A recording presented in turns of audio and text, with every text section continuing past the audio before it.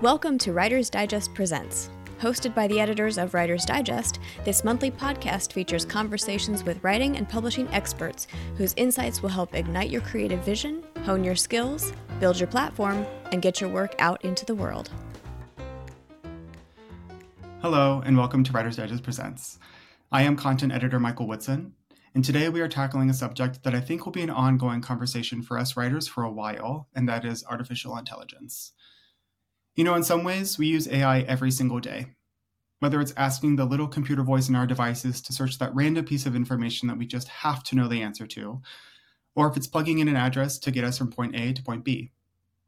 In its most pure form, AI on this level is really a collection of facts and information at our fingertips, hopefully to make our lives a little bit easier and sometimes a little bit safer. But what happens when AI seemingly starts to replace the creative process? What happens to artists and their art form?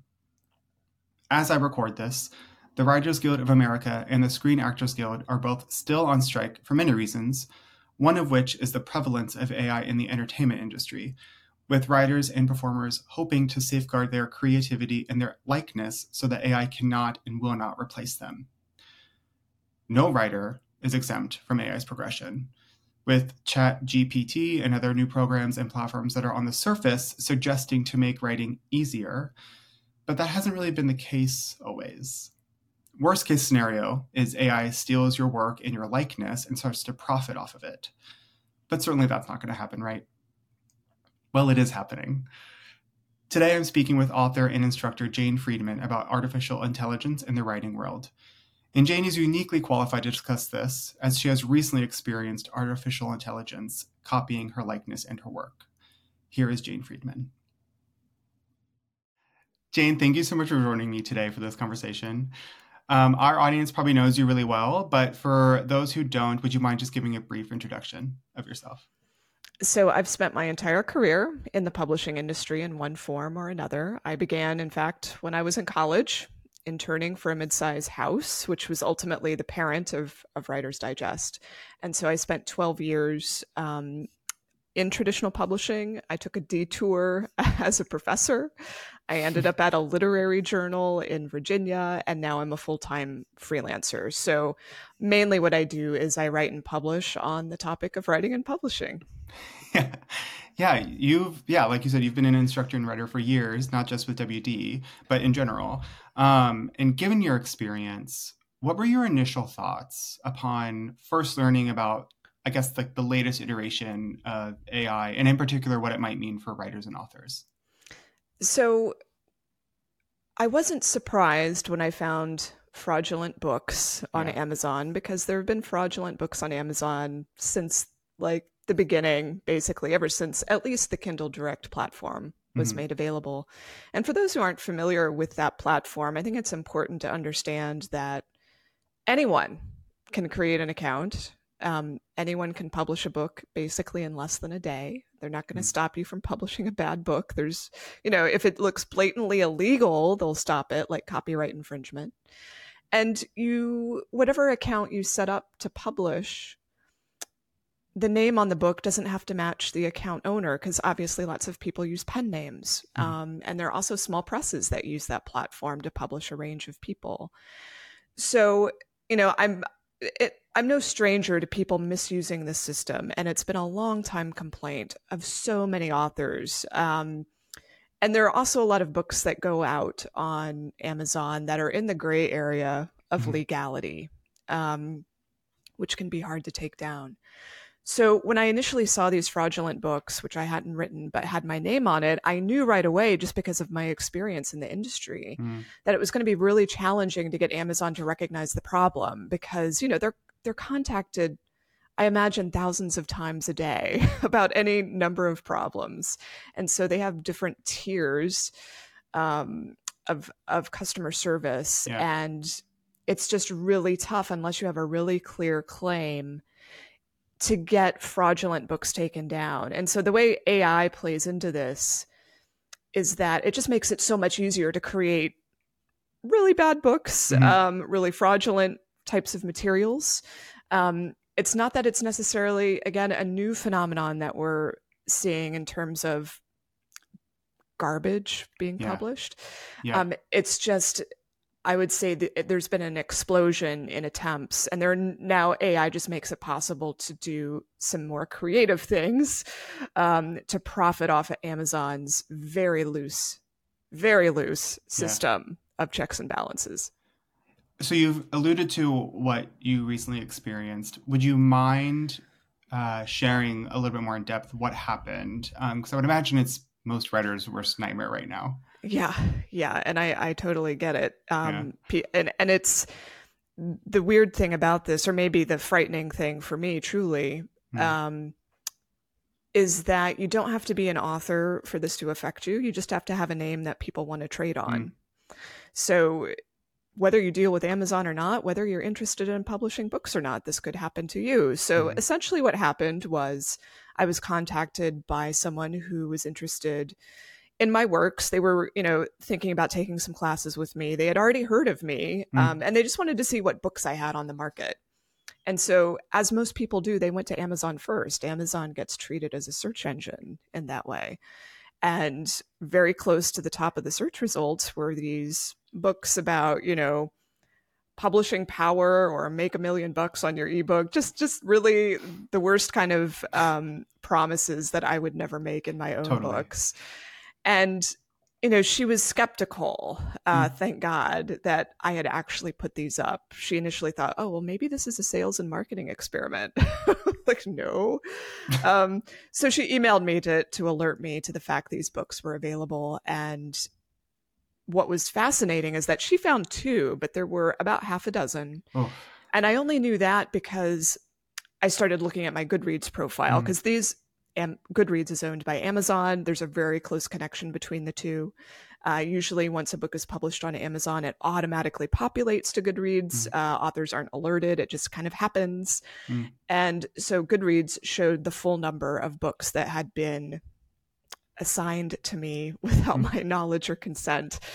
So Amazon does have a formal process for infringement claims, and that covers copyright and trademark infringement, which are pretty clear cut and straightforward. I've actually filed these claims myself on the copyright side for basically pirated copies or counterfeit copies. That's so common. If you've probably, or some people have probably seen New York Times articles about the counterfeit issue. But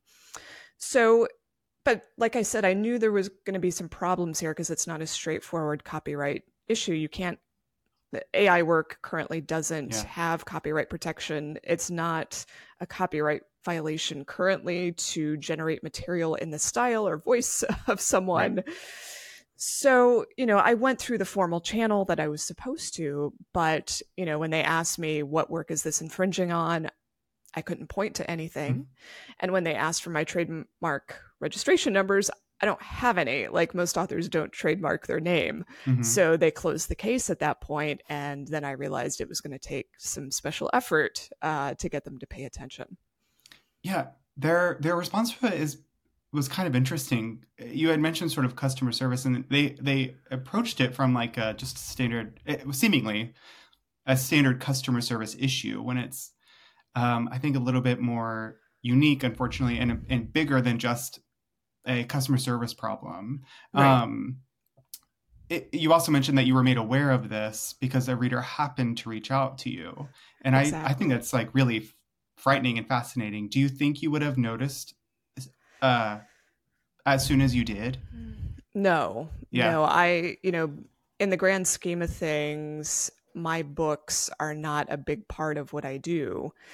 Most of it's about my paid newsletter, my website and blog. The book's income is pretty low on the totem pole. Also, the last book I released was 6 years ago almost. So I'm not on top of Amazon or Goodreads. Sure. And it could have been months before I realized something was amiss. I'm pretty sure if that reader hadn't come forward, it would have been another reader like the following month. So right. Yeah. And who knows how many more books by Jane Friedman there'd be out there. Exactly. Which is, I thought, once they finally did remove them, I think you said something to the effect of like, they're gone for now. I mean, who knows how long it will take for this to happen again. And I think that illustrates just how easy it is right now for AI to copy someone's likeness or their work and just get it out there. Yeah. Whether it's ChatGPT or the premium version or some of the other tools, I mean, everyone's got a tool now, right? Right. And some of them specialize in producing book-length work, and it doesn't take a lot of prompting. And it's not like the people who are doing this are interested in quality anyway, but at least now they have something that like looks feasible, whereas it might not have looked so feasible before to a consumer anyway. And it's interesting that you point out that AI generated work is not totally like new, and it's something that you've followed for years, and just this newest iteration is maybe the most pervasive. And in a lot of ways, we use AI every day in pretty casual ways, like asking, I'm afraid to say her name because she'll pop up, but asking the voice of my computer to help me find something, or like, I need to go to the airport, get me to the airport. But like, is there a way that you could describe that this is just different than that? This is different insofar as, especially with the large language models that power tools like ChatGPT, Jasper would be another example. They've been trained on countless works. And of course, this is the subject of many lawsuits at the moment. And so they're able to look like they are thinking, processing, like intelligent, even though it's just language prediction, it makes you think like there could be another person on the end. So they're able to mimic certain styles or voices, especially if they've been exposed to those from, the data set they've been fed.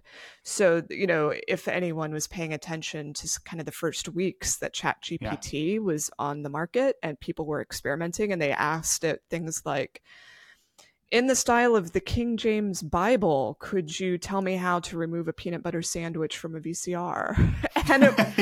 And it actually produced something that was like exactly what the King James Bible would have said. And now you can, there's actually a controversy right now over a new app that allows you to chat with Jesus. I don't mean to like hit on all the religious examples, but people find that a blasphemy. There's also a bot that was created by a private individual for Esther Perel, who's like a really well-known couples therapist. And she actually seems okay with it, because I think the creator of this bot, he was just using it for nonprofit, like personal use. But the tools are available now for even the average non-tech individual to input whatever they want into the model, to create whatever they want, and then output whatever they want. So like, we've never before seen this kind of frictionless tool before. Wow. Yeah. And I think there are some writers and creative people who are maybe hesitant to say whether or not they think this form of AI is good or bad yet. And I think the main argument there is what they're saying is that it's in its infancy in a lot of ways, so they don't want to cast judgment on it just yet. Right. What are your thoughts on that? Well, like any tool, it can be used for good or ill. And I think it does require, especially companies that are kind of at waypoints of the technology, to put some guardrails in place. And this is why I came down so hard on Amazon, because they're one of these really important waypoints where people can do bad things with the results of this technology. So, you're like, if you go back to all sorts of technology that came onto the market for the last 200 years, you're always going to find people who are pessimistic and think it's going to result in a dystopia or doomsday or apocalypse or the extinction of human creativity. Whatever your fear is, people have predicted it for just about virtually everything we now enjoy today, like word processing. If you look back in the New York Times about when this was becoming widespread, there was a woman who wrote a really long article fearful that this would put all women out of work, because what would they have left to do now that they couldn't type up the men's work? It's like, well, I'm glad I'm no longer fated to be a typist for the rest of my life.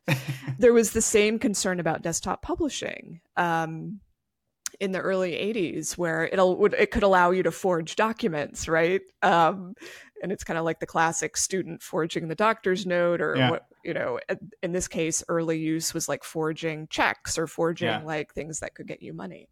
So you're going to see this pattern again and again and again. And that's why I'm not, even despite what has happened, I'm not anti-AI. I'm not pessimistic about the technology. I think ultimately we're going to figure it out. Yeah. But there is going to be a lot of pain and gnashing of teeth and outrage as we find some sort of equilibrium here. Yeah. Well, and I think we're seeing that across industries where, SAG and WGA are on strike in part because of AI. And that really kind of segues into one of my last questions, is basically like bearing in mind what you experienced and your general understanding of AI.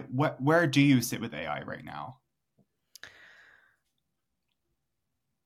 I would like to see companies like Amazon put protections in place to avoid the blatant abuses. I would like to see authors, all creative people's moral rights respected. So giving them the choice of whether or not they want their work informing these models or used in any way. I think they ought to be given, they shouldn't have to opt out. It shouldn't be an automatic opt-in process. Right. So that's kind of what I mean by moral rights, which are stronger in the EU, unfortunately, than they are in the US. I'd like to see greater transparency with the companies that develop these models about how they were trained. I remember back when Wikipedia was considered a scourge. And, seriously, I've actually been thinking about that a lot with this conversation. Yes. And, it kind of was not particularly trustworthy in the beginning, but it found its footing, and everything at Wikipedia now is sourced for the most part. And if it's not sourced, it's called out right there for you to see. So I feel like we're going to have more of that surrounding these tools, one hopes. There's got to be some legislation. And I don't want to see these AI companies be the only ones who profit, obviously. Totally. And I think that's one of the reasons that authors and other unions and guilds are speaking out now. They're trying to get ahead of this before too much damage gets done. And do you think that, I guess this is really just your opinion now, do you think that this will change the way writers start to safeguard their work? Like, the pressure is on these platforms and these companies. In the meantime, like what are writers able to do to safeguard themselves and their work? Right. Unfortunately, there's not a lot of protection at the moment, and that's why I'm trying so hard to spread the word. There's the trademark issue, which provides very narrow protection. And by that, I mean, people share the same name. So you can't... My dad's name is my name. Yes. So like if you both want to publish books, that needs to be possible. So if you do get a trademark for the name that you publish under, by definition, it's going to have to be very narrow. And you can't infringe on anyone else's rights. If you get a trademark, like prevent them from doing what they would ordinarily do.